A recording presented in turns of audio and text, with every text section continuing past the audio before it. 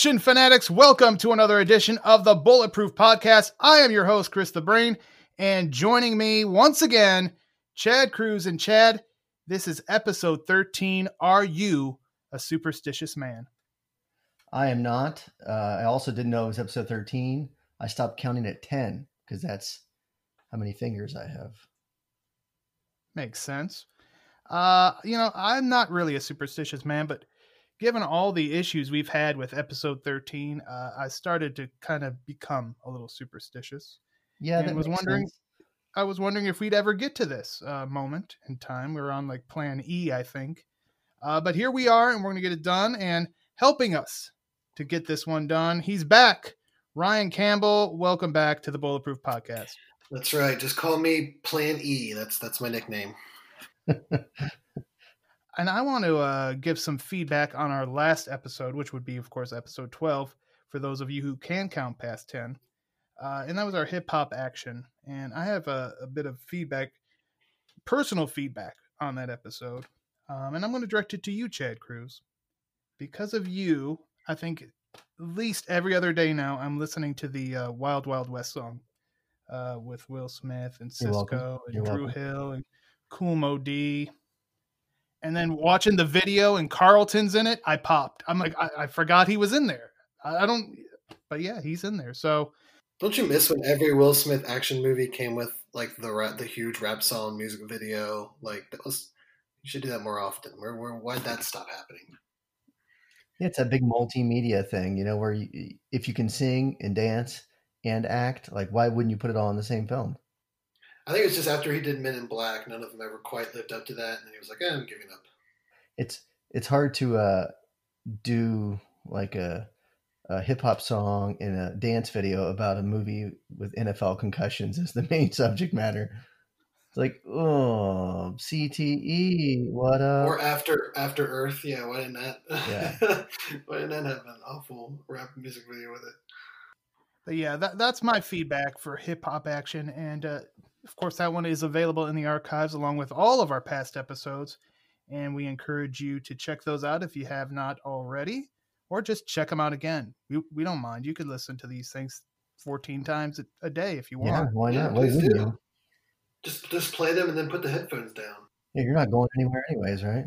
All right, guys. Well, let's get into this episode subject, which is the Sylvester Stallone classic, 1982's First Blood. And Chad, I know you did some research on this one for the site. And why don't you tell us a little bit about, some of the problems this one had, even becoming a movie. It was a book 10 years prior, and it was kind of stuck in development. Yeah, talk about, if you're superstitious, if anyone has an opportunity or a right to be superstitious, it should be David Morrell, who wrote the novel in 1972, I believe, which you look at the years that the film finally came out in 1982. So it was a decade later.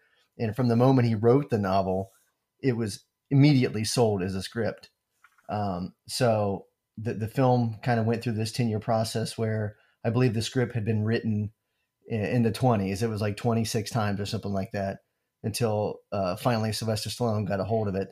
And there were so many actors that were offered the lead role. There were so many directors that were offered to direct the film, and every single one of them backed out for various reasons. And then I think it was kind of a blessing, I guess, that Stallone got the offer and he accepted so fast because once they went into production, he almost instantly regretted it. So yeah, he finally gets to it. They finally are going to make this movie about John Rambo, and the movie opens up. Rambo goes to Hope, Oregon, I believe, isn't it, or is it Washington? Well, he mentions he's going to Portland.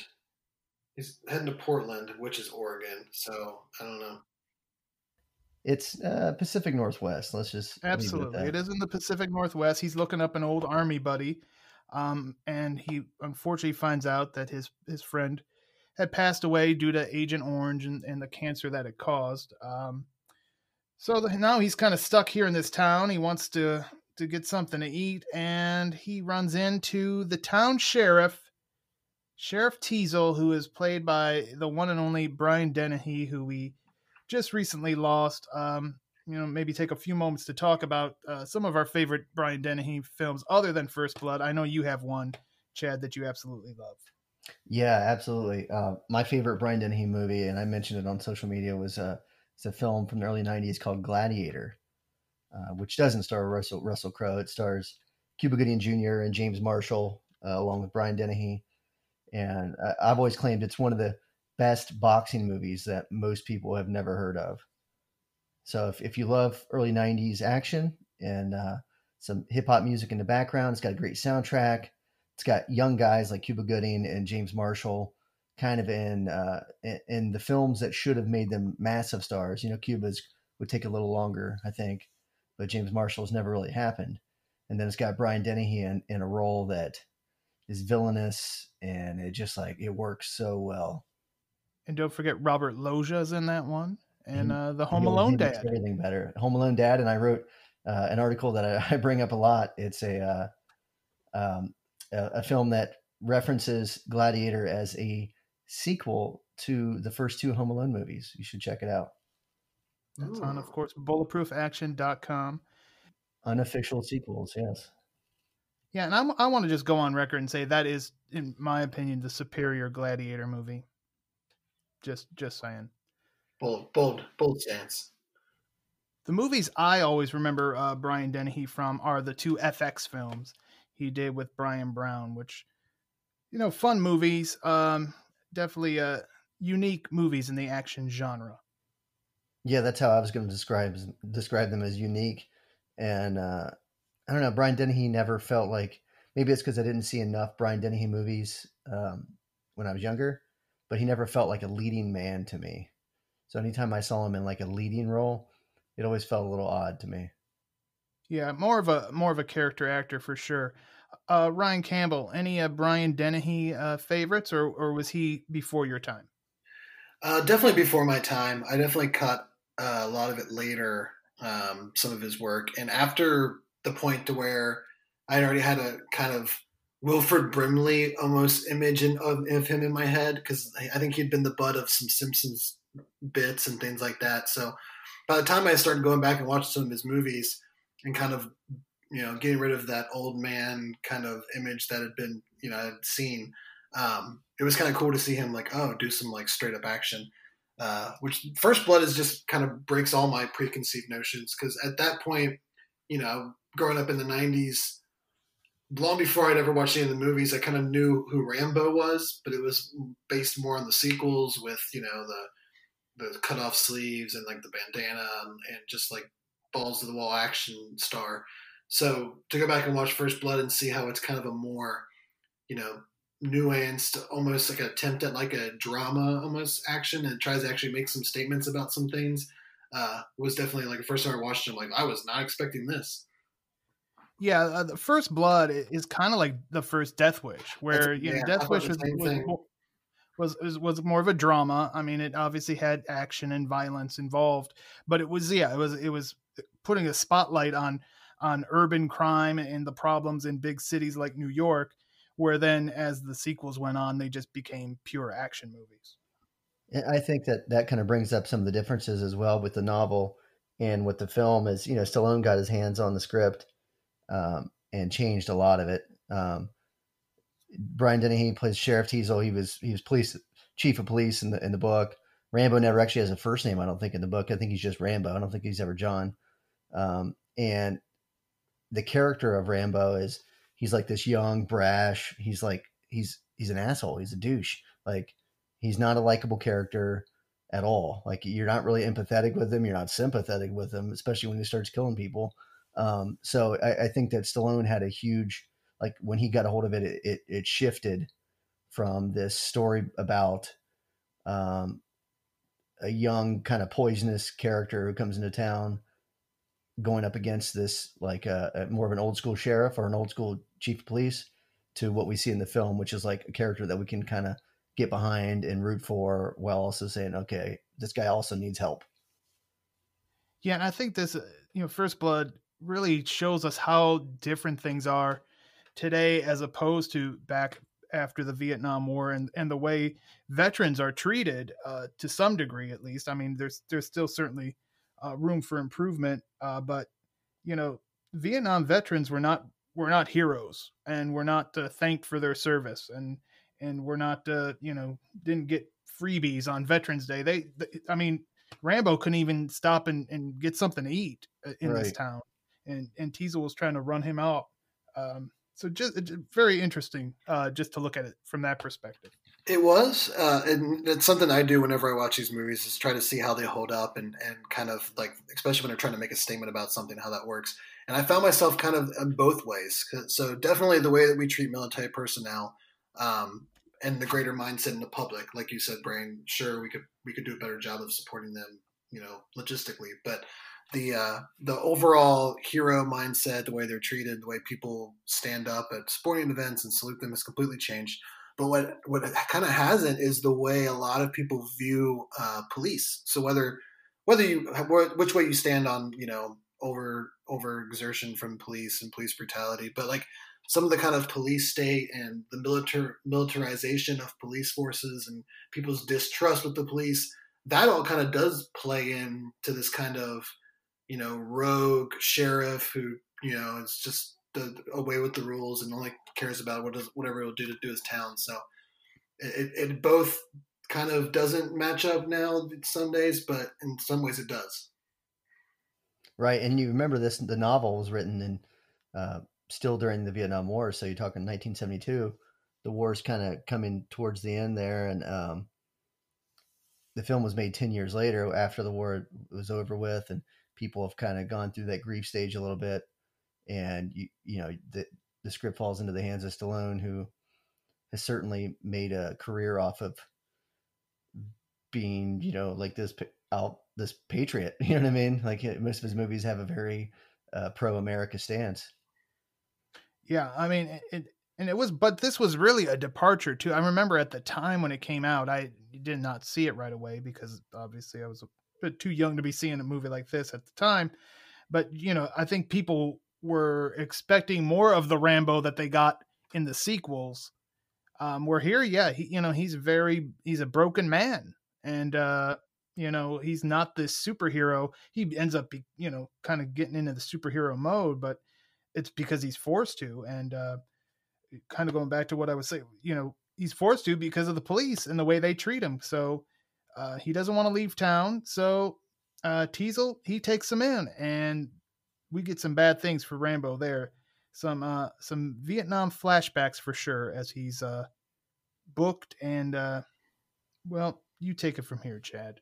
Yeah, we have to kind of call some of these methods into question as far as the way the sheriff department Hope works. They take him in. I can't even remember what they charged him with. Do you remember what that was, Brian? Vagrancy. And resisting arrest, I believe. That's perfect. Yeah, vagrancy and resisting arrest. So, because everyone wants to be arrested, right? So he's a vagrant and he's resisting arrest because he's hungry. So they take him in, they tie him down, they basically strip his clothes off, they spray him with a fire hose. It's not just like a garden hose to get him wet. They spray him with a legit fire hose, and then eventually, after they've kind of beaten on him a bit, they attempt to cut his hair and shave him. Which is kind of the last straw for him because, he all this time we're having these flashbacks of Rambo in a POW camp in Vietnam, just being tortured. You know what I mean? So right, and when they get his clothes off, you see like his back and just the scars and the damage that was done when he was a POW.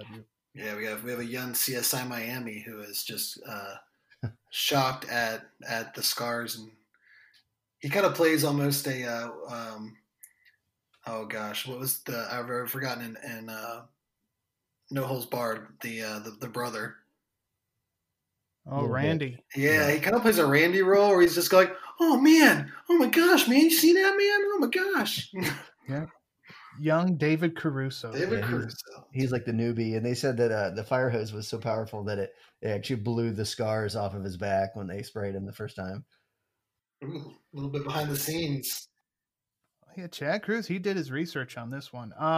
So yeah, like you said, they try to shave him, and that's where he kind of snaps. And then next thing you know, he's on a motorcycle and he's out of there.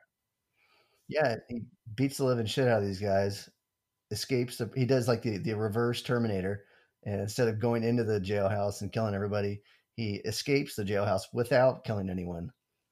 Right, gets on the motorcycle and then goes out into the Pacific Northwest, into the wilderness, and that's when business really picks up here, because then we get a good old fashioned manhunt. But you quickly find out that the hunters, are really the hunted. Yeah, it's pretty cool to get the reverse predator idea of man pushed too far, and now the hunter has become the hunted. But he's really, and at this point, I don't believe they even know he's a Green Beret. They don't know any of his backstory at this point yet, other than they obviously think he's military from his dog tags. But yeah, they at this point they've messed with the wrong man, so to say. It's like the old, if you back a wounded animal into a corner, like they'll fight even harder. So that's kind of, in a simple way of saying it, that's what happens is he gets backed into a corner. He doesn't know where he's going. He hops on a dirt bike and heads off into the middle of the wilderness.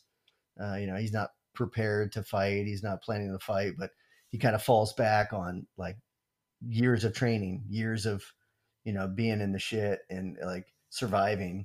So you kind of see John Rambo foundationally like, all right, this is what he is now when the power's out, lights are out, and nothing else works. Like this guy's just a cold-blooded killer. Yeah, and they bring out the dogs. They got a helicopter. I mean, they're pulling out all the stops. They even bring in the National Guard at one point, and those guys are getting a little bit more than they bargained for when they face off with Rambo. Sadly, none of which is actually owned by the sheriff's department. It's just Brian Dennehy calling in every villager that has a dog or the dude that has a helicopter. And I think I hear this guy's got a rocket launcher. I don't know. He's calling all kinds of favors. And everyone was so excited to come out there until they finally had to, get face to face with Rambo. Right. I mean, and I think that it kind of goes into where Teasle didn't, where his issues with Rambo lie, because he's so used to getting his way. Like he snaps his fingers and these people come. I mean, he's been the power source in this little town forever.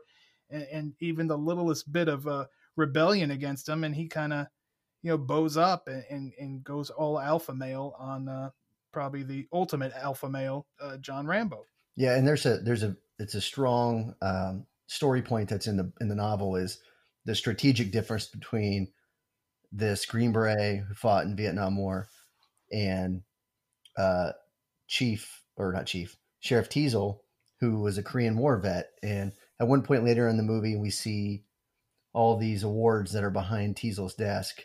So it alludes to the fact that he was in the Korean War, but without actually like saying it. I was going to ask that. That was on my list here. And I was going to ask if in the book they make that clear, because I noticed that he's got a Purple Heart and he's got like 3 other medals behind him at his desk when he thinks Rambo's dead at that point. And he even tells the colonel, not everybody or that came back from war ended up that messed up. So I was wondering if he also was a veteran, and they never really dived super into it, but I picked up on that subtle clue, and I was wondering if that was in the book. So thank you, Chad. And it's very like they harp on it a lot in the book. It's and actually a lot of the chapters in the book they bounce from chapter 6 might be from the perspective of Rambo. Chapter 7 is from Teasle. So you really get into the character a lot more. And he the Korean War is the forgotten war, and these guys came back and they just kind of melted right back into normal life.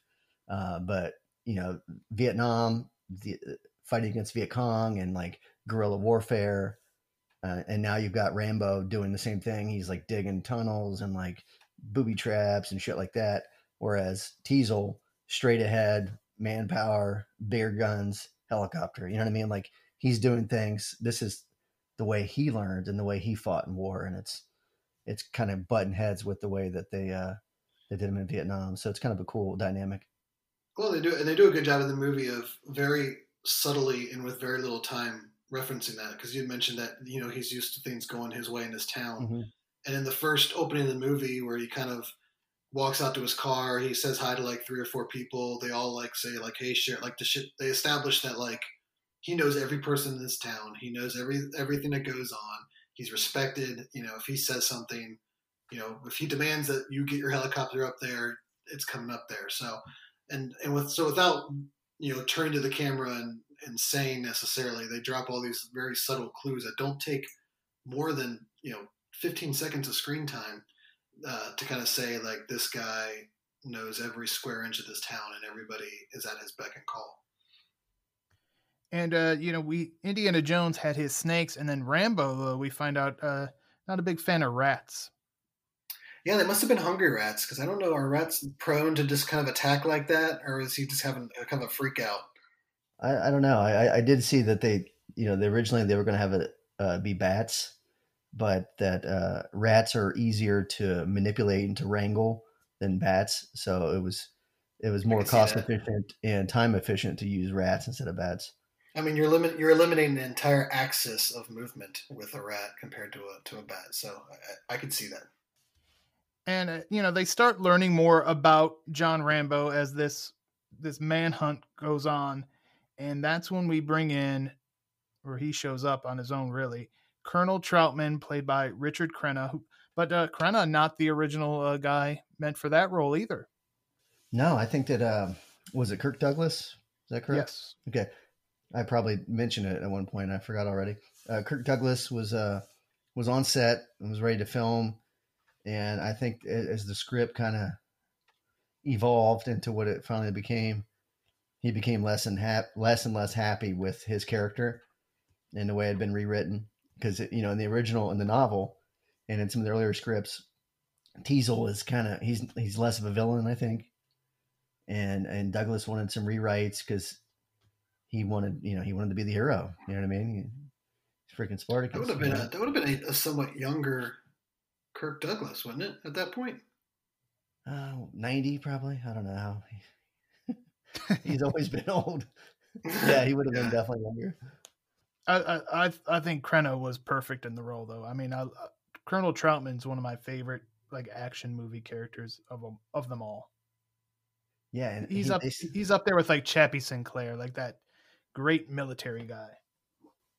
I think they said that he had been on Broadway and he had been acting. He was a homosexual doctor on Broadway for some time, and when he came on set and he started reciting his lines, they were kind of effeminate. So Sly had to take him to the side and kind of give him some pointers. And then now we've got like this unbelievable performance. So good job, guys. What do you got, Sly? So yeah, and he has a great line about the billy goat, which is, you know, Rambo taught to eat things that would make a billy goat puke. Fantastic. Yeah. And it's great because it's from Troutman that we learn so much about Rambo. Rambo doesn't have that many lines. He doesn't do a lot other than shit you see Bear Grylls do. You know what I mean? He's just kind of there and he's reacting to things. But it's from Teasel, it's from Troutman that we learn all about John Rambo and all the things he's done, all the things he's seen, and why what they're doing is wrong. You know what I mean? So I think the character deserves more than we probably even give him. So this all leads up to Rambo kind of getting out of the wilderness and then goes back into town. And that's where we have our big final showdown. And I believe it's Christmas time. There's something about action movies in Christmas time. I've got that noted here. Why is there not any kind of huge debate around First Blood like there is Die Hard about whether it's a Christmas movie or not? It's a good question. Maybe because it's more subtle. Like if there weren't for the Christmas lights, and there's some paint on some of the store windows that says like Jolly and it's got pictures of Santa. Yeah. But other than that, they never reference it. Where it's a little bit more referenced in Die Hard. But yeah, it's definitely set around Christmas time. I wonder if they use the lights and stuff. You know, it just helps with lighting. You know, it gives you a little bit more lighting because you know you have all these buildings and you don't see the silhouettes at night as much without lights on them. Well, and all the stores are closed, but they all still have their like neon signs and everything on in a rural small town in the Pacific Northwest. But if you think about it, now we're talking about December in the Pacific Northwest. It's cold. Rambo's in a tank top. Now he's even more tough. I mean, you could sit there and talk about, you know, well, when they filmed this scene, it was 0 degrees out. And Stallone was in a t-shirt, this and that. But like in the film, if they, you know, we see the guys, the cops and stuff wearing jackets, but I don't remember ever seeing anybody go, God damn, it's cold. You know what I mean? Like, yeah. You know, I mean, to me, that's It's an odd choice because what I always assumed was, a lot of times out there, even if it's warm during the day, once at night it gets really cold. So I assumed yeah, that's why because that's why in the day he's fine running around in a tank top, and then right. when they all go out and but apparently it is around Christmas time. So I wonder why they made that choice to do that. Maybe we can start this movement. Yeah, it's First Blood a Christmas movie. At least it'd be something different, because I'm done. As I've mentioned on prior episode, I'm done with the Die Hard Yeah, debate. it's too much. So we get our big final showdown. Teasel, Rambo, obviously Troutman gets involved here. Again, I don't know if this. I mean, did this end the way you thought it was going to end when you first saw it? I think for me, at that point, I really didn't know how it was going to end, because at a certain point, when he's just kind of dealing with the sheriff and his little band of ragtag men, you can kind of see where he can get away, and they all kind of put their tail between their legs and don't ever want to talk about it because of their pride, and he gets away.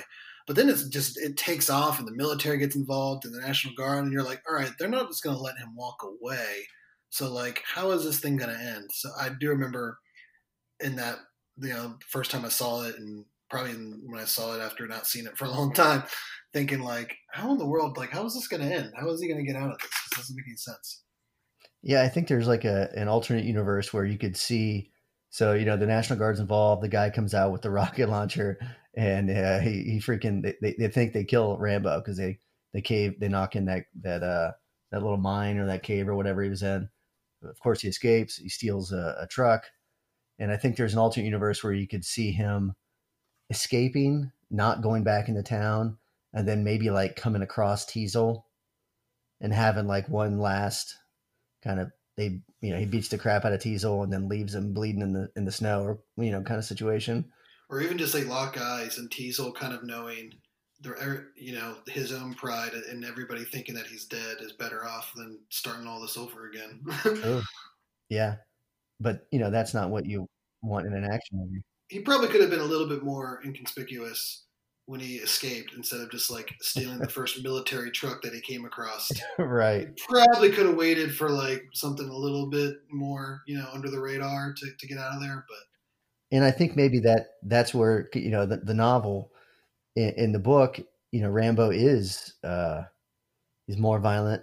He kills a lot of guys in the book. He's vengeful, like he wants to kill Teasel, and Teasel wants to kill him. I mean, I think that's probably a part of the book that didn't translate as well, because you kind of have to have that final showdown, right? You got to have your action movie needs to have the two main characters who've been butting heads this whole time kind of have their final blow. But I think it ends the only way that it could end, where the fans are happy. So it is funny watching it now from like a video game perspective of anyone who plays like Battle Royale games or Call of Duty, when he's waiting there and he's trying to see if Dennehy is on the roof, and he like is just waiting, and he sees that little head pop up and he goes back down. You're like, I got him. Like I can sympathize with that from playing video games. I think there's someone over there. Is there someone over there? I'm just gonna sit here and wait. And then you see that little head pop up. You're like, all right, we got it. Really, the big thing here for me is how the Stallone captured lightning in a bottle twice in his career. So, First Blood, John Rambo became just as big, one could argue, as Rocky Balboa.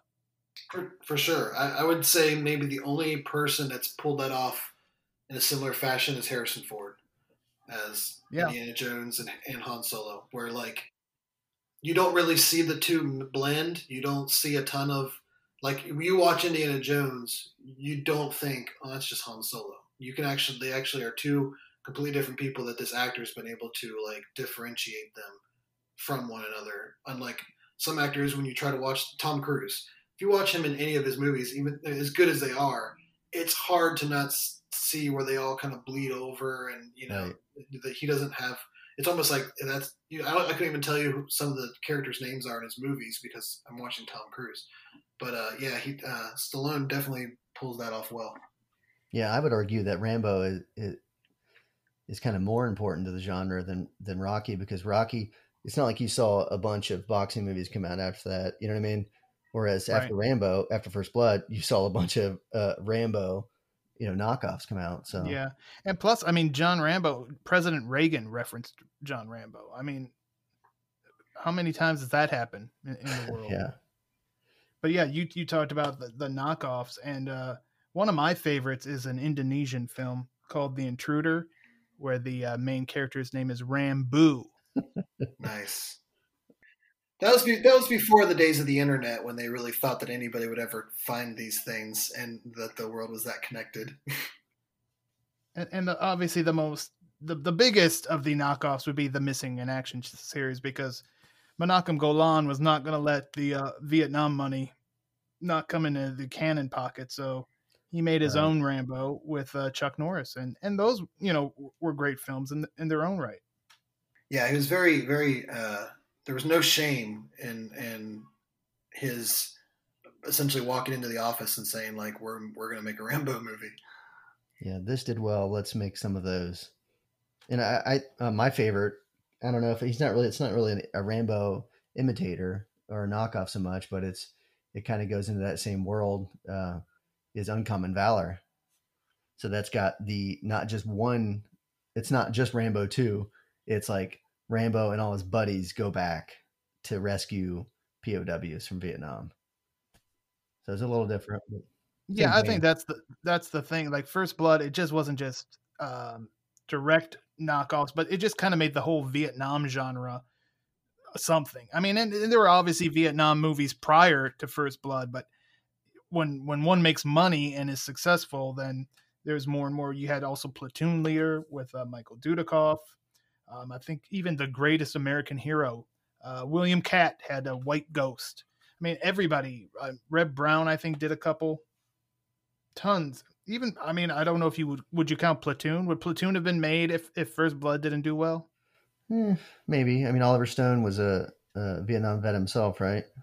Right. So I guess that film, it delves into a little bit different of a theme.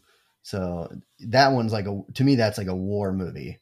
It's not necessarily an action movie. Obviously it has tons of action, but that movie, like, that's got some deep shit in it if you really watch it. And then of course Rambo just built upon itself.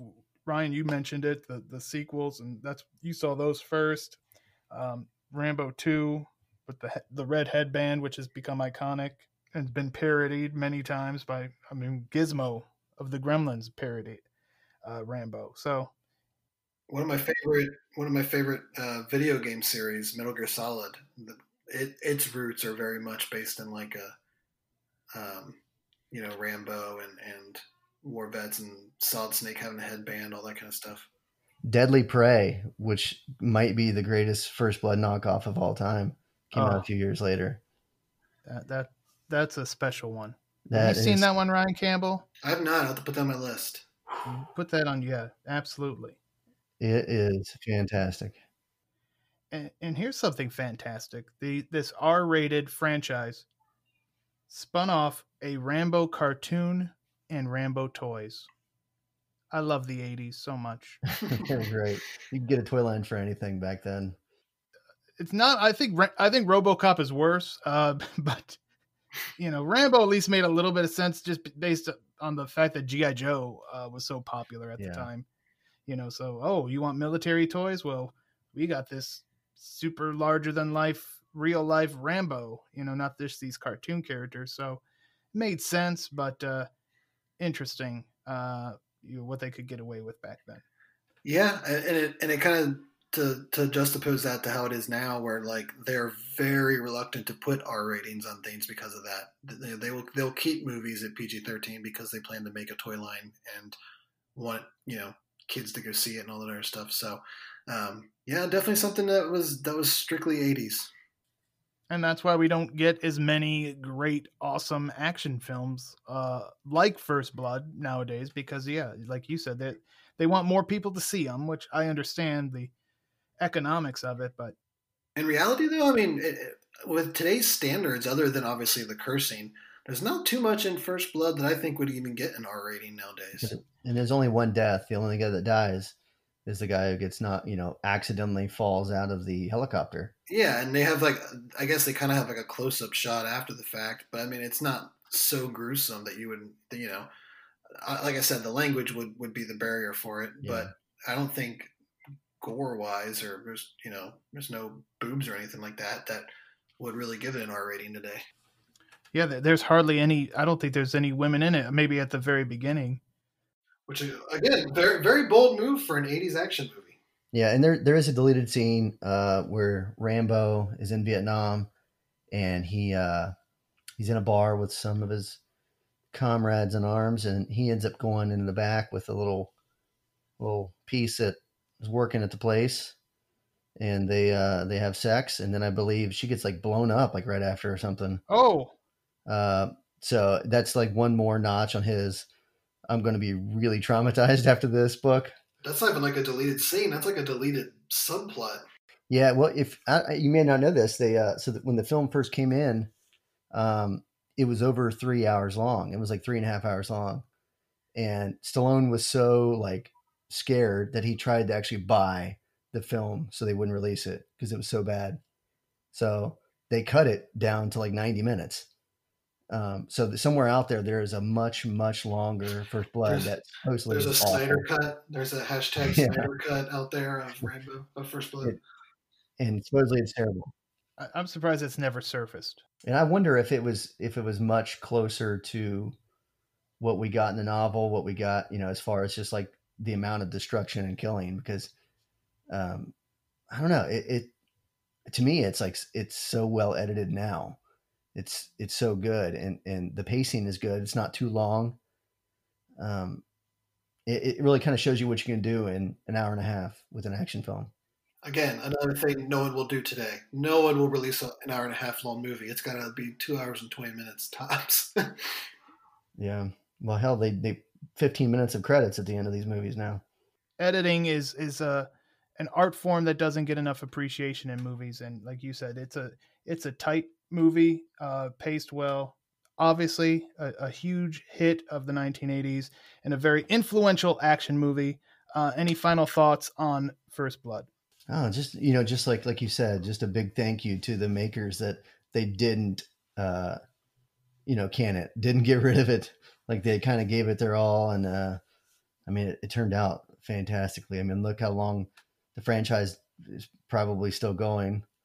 And, maybe we'll get Sly Stallone at like 90 fighting space invaders. I don't know. Let's just fingers crossed. Yeah, I did see somebody online had posted a what if we get a Rambo New Blood where he teaches some new youngster the art of being Rambo. I don't know. Well, that supposed to be the last one where there was word about him being in Canada and there was like a freaking werewolf or something. Look it up somewhere. There was a script out there where John Rambo was teaching some young guy how to be badass, and there's a werewolf killing people. So yeah, this is like 5 years ago, so thank God it never happened. Ryan Campbell, any final First Blood thoughts on your end? I think for me, one like a fun game I always like to play is, how would they make this movie if they made it today, like a reboot or a refresh? And it's interesting because, like we were talking earlier, I could definitely see them doing something with like the heightened police state. And I mean, I live here in small Cleves, Ohio here, and we have like a SWAT tank for some reason that they only really use in parades and at like events. Like, why does that thing exist? So definitely like the heightened, the idea of surveillance and militarization of police. Like, there's a lot you could do there, but I don't think you could really cast like an outcast military vet. It'd have to be some other, archetype in it. But I'm surprised no one's gone for it. Well, we are going to go for something right now, and that is we're going to talk about our action first. We talked about First Blood, but we're going to talk about some of our early memories of being action fans and some of the, monumental moments in our action movie lives. The first R-rated action movie you ever saw. I'll go first. Mine was Revenge of the Ninja. Now, I think I'd probably seen some Bruce Lee ones on TV, but Revenge of the Ninja I saw like on cable or maybe a rental. I don't remember, but it was uncut. I saw everything I probably shouldn't have been seeing, hearing things I shouldn't have been hearing. But man, I fell in love with ninja movies at that moment. They sucked you in, didn't they?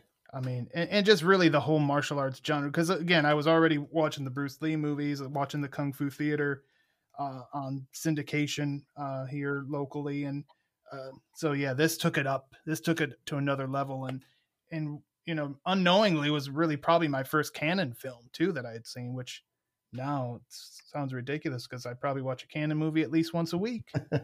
Right, and now you love that film even more. Absolutely. What about you, Chad? I never had cable as a kid, so we had like the 3 local channels or whatever on our little dial TV. But I do have vivid memories of borrowing VHS tapes from my cousin, who they were avid movie collectors and renters and pay-per-view people. So I used to get a lot of wrestling pay-per-views from them that were like 10 years old. But I remember the first film that I remember getting from them that is clearly beyond what age I was, that I should have been watching, was Commando with Arnold Schwarzenegger. So that it was probably later 80s that this happened. You're talking about 88, 89. But, I was still probably like 5 or 6. Ryan Campbell? For me, one of the first ones that I remember, we actually had the VHS, was Speed, which is kind of weird, but some of mine are going to be a little different. But yeah, we had this VHS copy of Speed, and I remember watching it, and that being kind of one of the first like rated R movies that I'd seen. To the point to where I don't remember exactly what age I was, but to the point to where I would go around the house and saying "whoosh it," but I thought I was saying like "whoosh" and then "it," like that's what I thought he was saying, not "whoa shit," like when he's saying that when he's driving the dude's BMW. So I guess I was young enough to not know exactly what that meant and just run around the house going "whoosh it, whoosh it." But that's probably one of my earliest, like we didn't have a ton of like rated R movies in the house growing up, but we had a VHS copy of that. Good way to start off. I think we all had great starts. That's pretty good. Yeah, you can't beat that. What about the first R-rated movie you saw in the theater? I think I know your answer, Chad, but I'll let you see. See if I'm right. Yeah, the first one that I can remember seeing that's rated R is Navy SEALs. And is that what you were thinking? Yes. That's it. So I'm correct. I win the prize. So I had a next door neighbor who was, let's see, I was probably 7 maybe, and he was in high school, so he was probably 16, 17 years old. And he was like that real cool guy that you always wanted to hang out with. I'm that young, and I'm like looking up to my neighbor who's super cool. And he took my brother and I to the movie theater to see Navy SEALs. And I think it's 1990 is what it came out, maybe 91. And it was standing room only. And I just remember standing in the back of that place and just being in awe because that movie is still badass. For me, I can tell you which was the first R-rated movie I attempted to see at the theater, which would have been Predator. Oh. Me and my friend went up to the theater at the mall, and they would not let us in because we were too young. So we saw Spaceballs instead. But then... Also good. Yes. But later that summer... So I want to say that I saw this one before I actually ended up seeing Predator. And what a ridiculous film this was to see. RoboCop. Oh and my it God. was the kid across the street. It was his birthday, and I think it was right about the same time RoboCop had just come out. And his mom just took me and him and I think a couple of his cousins, and that's what he wanted to do for his birthday, and I tagged along.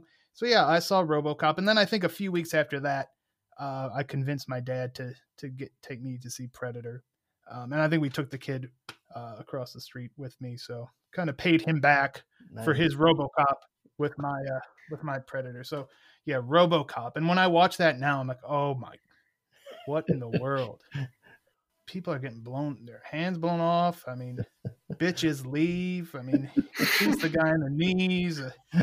I mean, I was just looking at him like, wow, what in the world? Between that and when I listened to the lyrics of the Prince songs that I was listening to back then, I'm like, what was going on with me? It all formed you into the brain that you are today. Right. I guess so. How did that happen? Ryan Campbell. All right. The year is 1998, and we went to see, with my parents, Lethal Weapon 4. So my dad was, I guess, was a pretty big Mel Gibson fan. I don't even remember if he liked the previous ones. For whatever reason, they wanted to go see it. I don't know. I guess I was still young enough to not just leave it home, but I didn't even terribly want to go see it. But I don't know if we were at the theater and we were like, let's go see this. But that was the first R-rated movie I ever saw in a theater. I don't know that I've ever seen all of Lethal Weapon 4. What do you think of that? It's the one with Chris Rock and Jet Li. Yeah. It's a good film. Like I think it holds up, and it does justice to the series. It has a very good car chase fight scene in the mobile home, like with all the plastic and stuff on it. That's a pretty good. And I was a Jet Li fan before Lethal Weapon 4. Look at me. But I remember. Yeah, I know. I remember renting the Once Upon a Time in China films that he was in, and just like, oh my God, this guy's amazing. And this was before, like it's like you've been in a bunch of bad relationships, and now you're just like, well, I can't. This is going to end poorly, when it, like, on date one. So I didn't realize that him coming to America was going to be like the end of his awesome movie career. So I was like excited when he was doing Lethal Weapon 4 and whatever he did after that I didn't like. But yeah, Cradle to the grave. just shivered a bit. What's the time one? The one. Yeah. All right, well, let's continue in our Wayback Machine and think about the first R-rated action movies we purchased on VHS, DVD, Blu-ray. The one I remember on VHS, pretty sure was Bloodsport. And I had a good amount of Van Damme VHS. I wish I still had them, just to have them. Yeah, what would you do with them? They just sit in a box somewhere? They would just sit on a shelf, yeah. They'd just be display items, but yeah. The only Van Damme one I have two from that time was my No Retreat, No Surrender, and I think Black Eagle. And those were just such oddball, like pre-Bloodsport ones that I was like, oh no, these are too rare. I can't get rid of these. DVD wise, I'm pretty sure The Crow was my first. Oh, that was a good one. I didn't own it, but like my friend that was my, like, I stay at your house, you stay at my house 4 nights a week. He had it, so I just always watched it with him. But that was a very formative movie in my coming of age rated R time. And then Blu-ray, obviously, this one is another Van Damme. Was pretty sure it was Kickboxer. I think I found it like in the $5 bin at Walmart, and I was like, wow, this movie's $5. Mm-hmm. I would have paid $15-$20 for that movie. Those are my memories. So 2 Van Dammes and a Brandon Lee. Chad Cruz, what do you got for us? Like I said earlier, I didn't have cable or anything, so we were avid video renters. And I remember going to the local store and renting VHS tapes. I don't remember buying many, but we had like the dual VCR setups. We would record. We record the shit out of movies, and I had a massive collection of VHS, and every one of them had 3 movies on them. You just get the 6-hour tape and record movie after movie on them. So I had thousands of movies on VHS, but there weren't many that were actually purchased. Sorry. DVD wise, I remember getting Predator pretty early. I can't say if it was my first one, but I remember getting it on DVD pretty early. And Blu-ray, I was late to the game on this one as well. You want to make sure that it's going to last a long time if I'm going to start investing in it. But I do remember one of my, if not my first one, it was one of my first one was Starship Troopers. Nice. Ryan Campbell, any memories of purchases of the past? So not really with VHS. By the time I had my own money to start buying stuff, I was on the DVD train at that point, so I never really got a lot of VHSs that were rated R. But I do, like, part of my most fondest memory was I bought The Matrix on DVD. I had never seen it in theaters. I don't know why I bought it on. I don't know if I just believed the hype at that point or just really heard how great it was. But we actually didn't have a DVD. Yeah, thank you. We didn't have a DVD player in our house at the time, but our computer, our PC, had a DVD drive. So, like, the only way for me to watch it when I got it for the first time was sitting there in our, like, kitchenette in front of our E-machines, CRTV, like, monitor, and just sitting there, like, in a chair there in the middle of the kitchen watching The Matrix on DVD. So that was one of my probably like the first like rated R DVD I bought.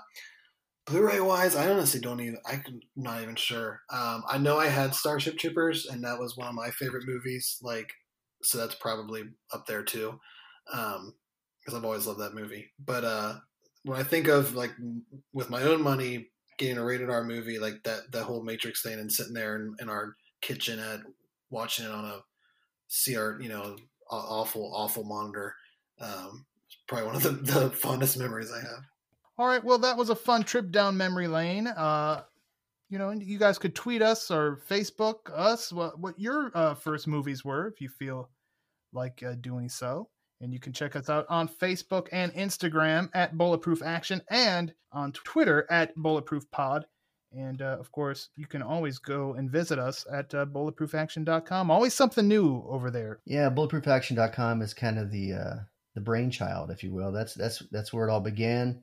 And it'll never ever end. It's blowing up during. I mean, there's a lot of negatives about this whole quarantine pandemic, but man, the site catches like wildfire, man. Absolutely, I definitely want to thank everybody for checking out the site. Numbers are better than they've ever been, so a big thank you, and continue doing so. Hopefully, once things start getting back to normal and there's more things to do, you still at least pop in to bulletproofaction.com every now and again to see what we're up to. Big stuff coming up in the next few weeks is, for me, Westworld and Clone Wars are in their final 2 episodes. So it's going to be exciting few weeks at the Ryan column. And then Snowpiercer coming up for you as well. Yeah, and I'm thinking about, you'd kind of mentioned earlier, Chad, about secret sequels, diving into the Snowpiercer as a Willy Wonka sequel theory. Oh. Okay, I'm gonna go as soon as we're done here. I'm gonna look that up, and I can't wait. It's a rabbit hole that's worth diving down. Trust me. Okay, I'm in. I'm already in. All right, guys. Well, thank you very much as always, Ryan Campbell, Chad Cruz. I think we've hit the limit. I think we're about out of time. So, for Ryan and Chad, I am Chris the Brain. Thank you for listening, and be sure to stay tuned for more of the Bulletproof Podcast.